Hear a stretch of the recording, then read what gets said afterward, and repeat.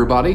My name is Joe Shelton, and I'm a singer, songwriter, music producer, and recording artist from Indianapolis, Indiana. Over the last year, I've stepped out and performed music on over 200 stages.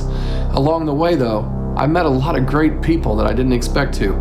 They were inspiring artists and songwriters and musicians, and I want to share all of that inspiration with you. So that's what this show is about. Moonshine equals love. Shine in love on the music. Moonshine and music starts now.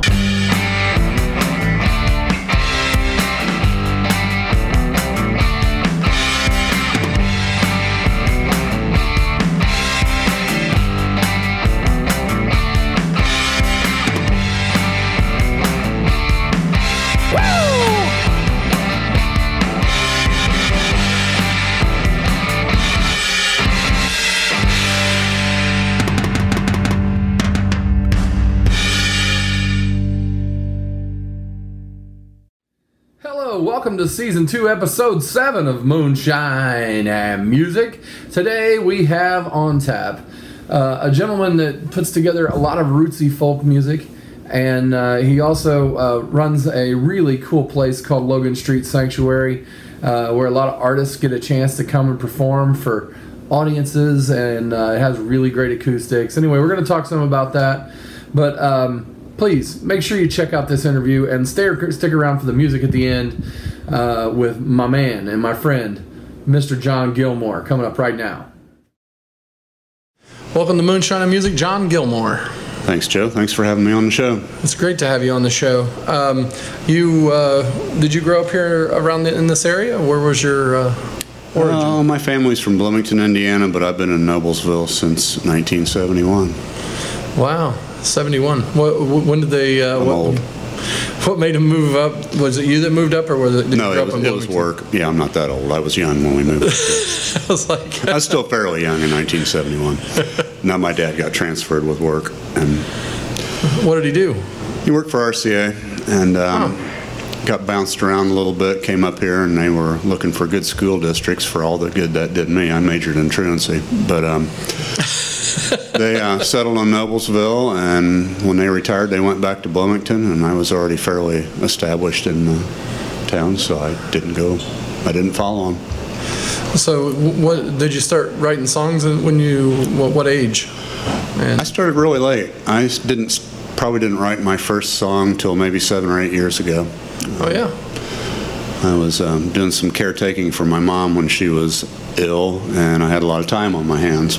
Got to watch her sleep a lot, and she loved my singing, and I'm not sure why. I loved my singing and my playing, so I would sit there while she was sleeping, and the guy can only do so much Facebook, so I get a notebook and I start scratching out ideas, and that's about it. 7 or 8 years. So you played music before that and just didn't write until then? Or? I played in a variety of bluegrass bands, and I played for a long time. I did a lot of noodling around without any real goals or real focus, but found the bluegrass scene and took a liking to that, played that for a while, mostly traditional songs, and started writing and veered off, and here we are. When you were, how old were you when you started playing? Oh, that's a tough question. I got my first guitar when I was really young, but I didn't really do anything with it except bang around on it like a monkey. And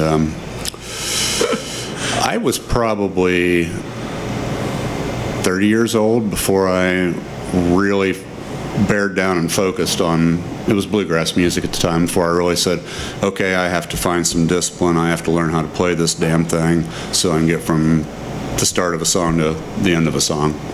Yeah, I remember before I learned to play guitar, I had like a lick here or a lick there, or like a little piece of the song, or the open. Yeah, I did a lot of that. I had a friend one time, I was sitting around at his house playing, and his dad, who was a mean old dude anyway, he comes in and he opens the door, he goes, "Don't you know any songs all the way through?" And I started to get mad at him, and I thought, maybe I don't. But that's not uncommon. so I know, like the mean old dude might have actually helped me on my path to becoming somewhat of a guitar player by that remark. I don't know. You know, is that sometimes true about everything, though? Once you have somebody criticize a little something, when it really rings home with you, Mm-hmm. Yeah. that's when you start going, huh, Yeah. maybe I need to work on that, you know? I don't know. What were some of the bluegrass groups that you played in over time? You remember the names? We like early band names because they're usually goofy and it makes people laugh. Well, you know, Frank was on here a while ago and he was talking about Gary Wasson. Gary and I played in a bluegrass ensemble called Fair and Square. Most recently, though, around Indianapolis, a lot of people might recognize me or remember a trio called Noble Roots. That was Kelly Yates and Gary Wasson and me.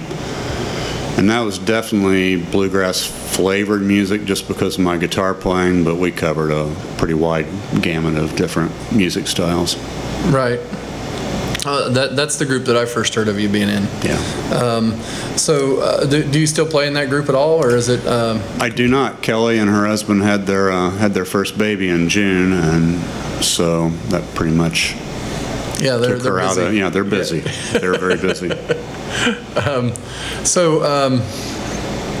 I know that you were the founder and of the Logan Street Sanctuary as well, which is a music venue here. Mm-hmm. And I wanted to kind of talk about a little bit of how that got started and you know what drove you to it. And, and what makes you, you know, I know you're still involved to some degree. I am. I'll tell you a little bit about it, and then I'll tell you a little bit about why it frustrates me, because that might resonate with you and some of your friends too. I was just looking for a place. I've got some recording gear. I was looking for a place where I could practice and record in something bigger than the upstairs bedroom in my old farmhouse. And I put a realtor to work, and she found a crummy old rundown church in downtown Noblesville. And I thought, well, okay, it's a big building. It's got seating for a number of people, so why not? So I bought it and started renovating with the idea in mind of giving a place where songwriters could actually be heard instead of playing in a bar, competing with televisions all around you and chatter and that nonsense. It had limited success. I have a hard time getting people to come to shows there. So I have more or less handed it off to a 501c3 not-for-profit, which is also called Logan Street Sanctuary, Inc., Incorporated. And I've decreased my role there kind of out of frustration. I don't want to sound like I'm being pouty. I'm sure I'll get back to it, but that's my speech on that.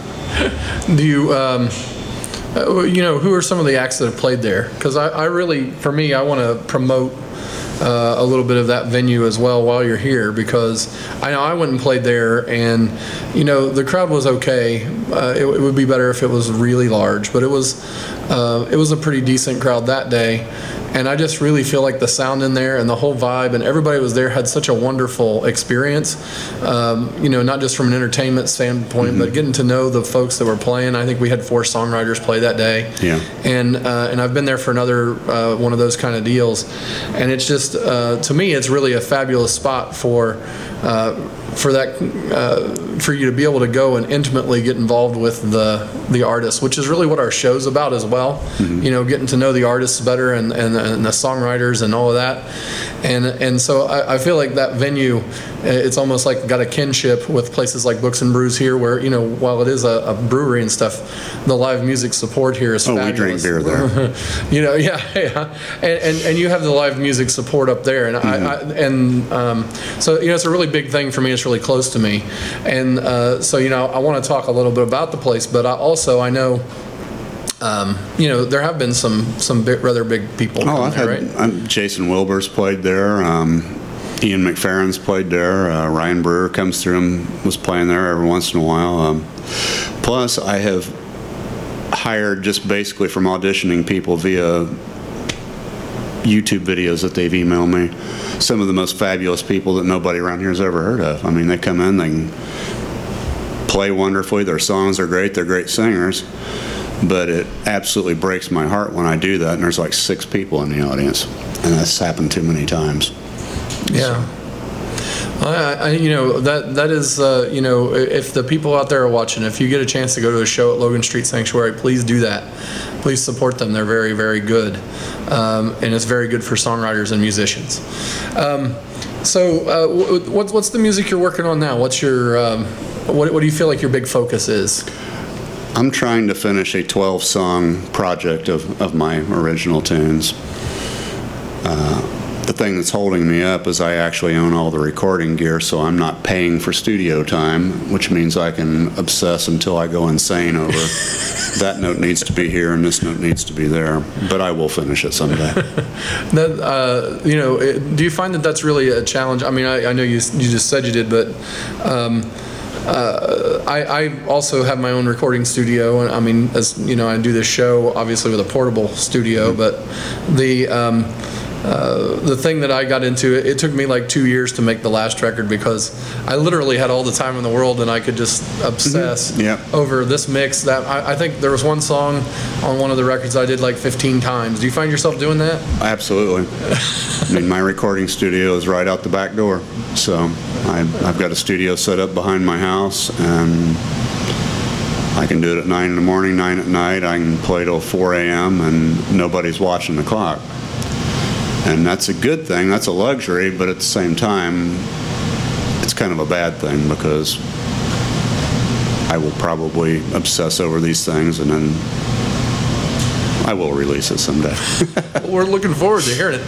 I mean, if yours took 2 years, mine is on the verge of hitting 2 years since I first sat down with the first one and said, okay, track one. So I'm going on 2 years. I don't have the record though. Axl Rose has that. I think he took like 15 years making that one record. But we won't get there. Hopefully. I hope not. I'm old. I can't get there. What are some of the do you have other people come and record in your studio ever, or is it just you? Or I'm not for hire. I mean, if a singer songwriter came to me and we hit it off, I'd say, yeah, sure, come up and do some tracks, but I'm not for hire. That's not what I'm. I just didn't know if you did or not.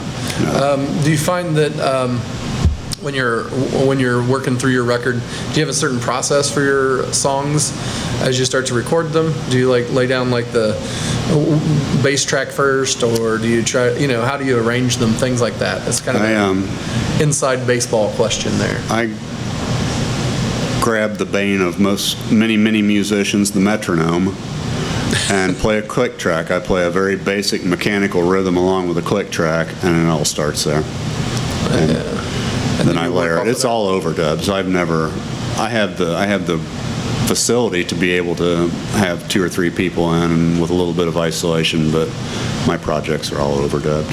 So I do the scratch track, usually get the bass next, then dial in the rhythm guitar.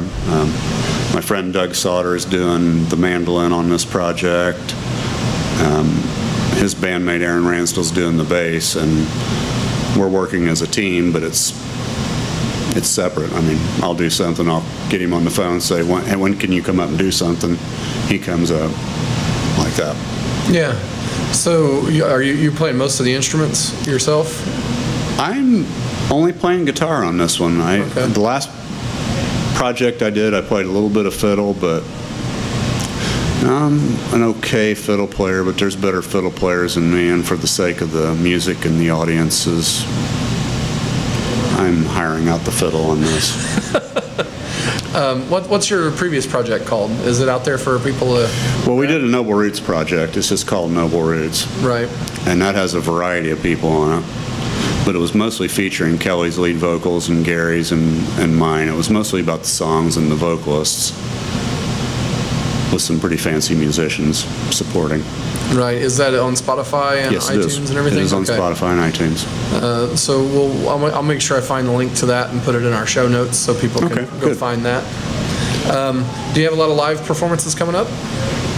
I don't have a whole lot of stuff. Got a couple private parties coming up next weekend, but I deliberately kind of slowed down September and October so that I can finish this damned recording project. Well, we're happy to have you do that. Well, wish me luck, internet world. I'm in the home stretch, whatever that means. I'm this close, but I was this close about 2 months ago, too. You could be in the mastering stage for quite a while. It's all fun. It's all good. I'm not. Do you know what you're going to call the project yet? Have you got a name? Well, the song that I did first, that I played, I don't know if you're going to air the interview and then the songs or what, but the songs will be after. The song about the crow, the song is actually called Gravity's Curse, and I might name it that, or I might not name it anything. I might just call it John Gilmore? Yeah. And I don't know if it's going to actually be a CD you can hold in your hand, or if it's only going to live in the internet world. That's an interesting topic. These days, a lot of people are saying, the CDs are out and digital's in, and it's a great topic to get into, because I know that I struggle with it myself as a songwriter and someone who puts out recordings. I'd almost pose it as a survey. I'm really curious whether or not it's even worth it to have something in hand, because I'm driving a 2017 Toyota, and my salesman warned me that the next year of Toyota 4Runners might not even have a CD player in it. Well, a lot of the Chevy vehicles already don't. But the thing about it is that I've found lately is that the people that are buying them from me want an autograph on it. They want to keep it as a memento more than just getting the music. It's almost like just a piece of merch these days, it seems, to a lot of folks. So I don't know if how much longer that becomes a piece of merch, and before we move on to just selling T-shirts. Yeah, I know. Or or something else that we can sign. The audience that buys those things is a different audience. That's your house concert audience, and that's those people. The bar gigs. I've been doing bar gigs longer than a lot of your guests have been on planet Earth. And those people don't pay any attention. They might get some entertainment out of it, but they rarely walk up at the end of the night and try to buy something. House concert people do. The Noblesville, the Logan Street Sanctuary thing, those people sell lots and lots of CDs and T-shirts out of there. Because the people that come to see them, they're in a listening room, they're programmed. I like this person, I want to take them home with me. Yeah, and I think that's what a different market. When I was there, I sold some CDs, and everybody wanted a signature on it. It was like they wanted a memento more than they were really concerned, because they could just pull out their phone and listen to me on iTunes. Right. But they wanted a copy to have, something like that. And I think that's valuable. I'm just not sure how much longer it is. I know. And before it just becomes something else, right? As we get tired of hearing about music, let's play some music. So we're going to come back in just a minute with some live tunes from John Gilmore. Thank you for being here today. Thanks, folks. I wanted to... Thank you, Joe. Thank you. Next week on Moonshine and Music, Damon Carl is in studio, and he's going to rock out the stage with his smooth music. Beautiful girl, I miss you. Come back to me and give me a chance. Not just a night, but a lifetime.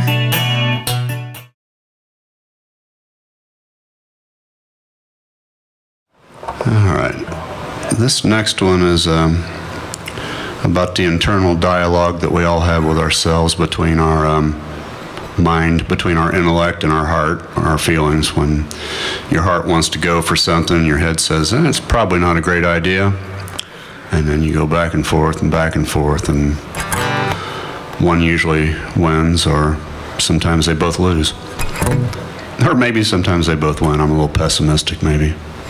Too cynical for my own good.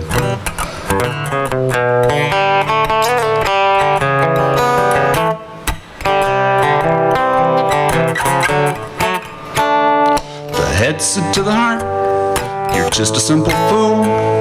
The heart says, well, you're not my boss, and you don't make all the rules. So the head said, heart, you're crazy. You're crazier than me. The heart says you've got eyes and ears. Why is it you can't see? It's only human nature, but you think that we could find a way to reach a compromise. Oh, head and heart of mine. But a battle rages on and on every day and every night. And every single one of us lives this this eternal fight.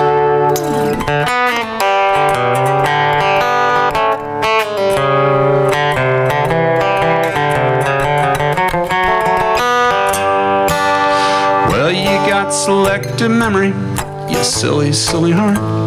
Don't try and overthink it, or you'll tear us both apart. So the head says just forget it then, it's time we let it go. The heart says when it's time, I'll be sure and let you know. You can't deny heart's desire, and it's tough to change a mind. Well, I know it should be easier, but that's not how we're designed. So battle rages on and on every day and every night, and every single one of us lives this eternal fight.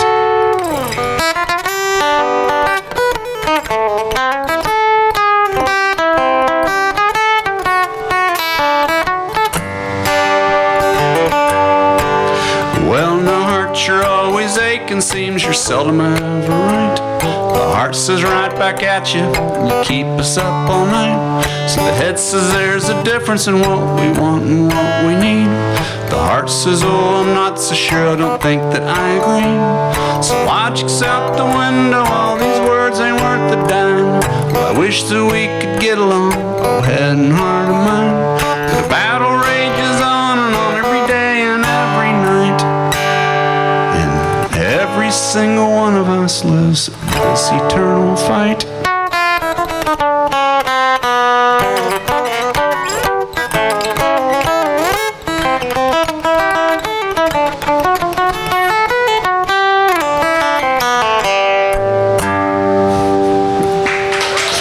Thank you.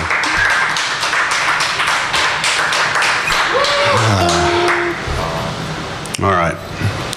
Internet world, this one scares me a little bit. This one's kind of new for me. This is, it's a breakup song. It's about fighting to save a one-way friendship. It could be well, I'll let you decide for yourself. It's called Never Again.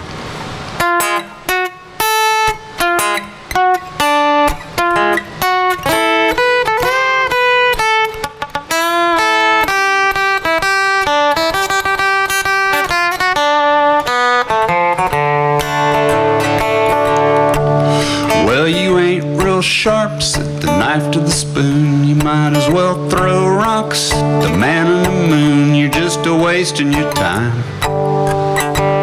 Hell, that's all you're doing. And you can beat a dead horse, but it still won't run. There's been too much said and too much done between the two of us. They can't be undone. So I'm just sitting on my porch and whistling a tune, thinking if I never see you again, well, it'll be too soon. Never still too soon.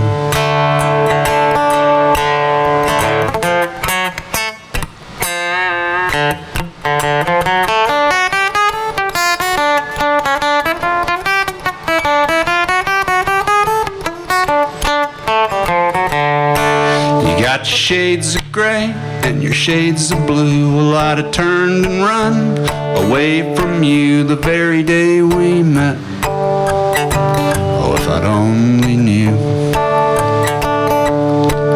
Ah, but that was then, and this is now. No, I can't go back. If I could somehow, you know, I'd burn that bridge before I crossed it. 'Cause I tried too hard for way too long. You never tried at all, unless I'm wrong. But I'm afraid I'm right. But I'd really, really rather be wrong.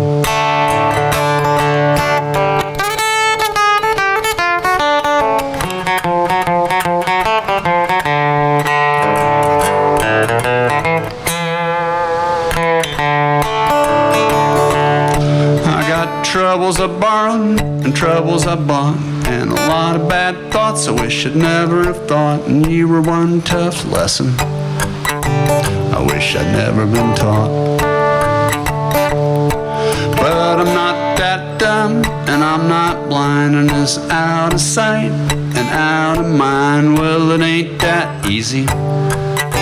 At least it's not for me. But I'm still sitting on my porch here, whistling a tune, thinking if I never see you again, well, it'll be too soon. Never still too soon.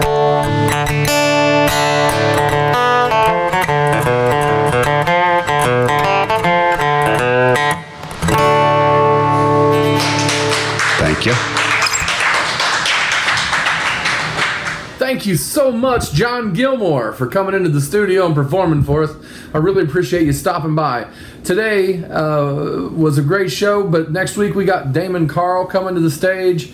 You'll get to learn a little bit about an up-and-comer, a young man who's had a lot of experience out there in the world. He's for a very short time. He's open for Babyface, and he's open for Morris Day and The Time. So we'll talk all about that next week. So tune in here next week and every Sunday for Moonshine and Music. Moonshine and Music is a presentation of Not Less Entertainment. Copyright 2018, all rights reserved. Our producer for today's show was Joe Shelton. Our cameraman, grip, and stunt double was Brent Lee Smith.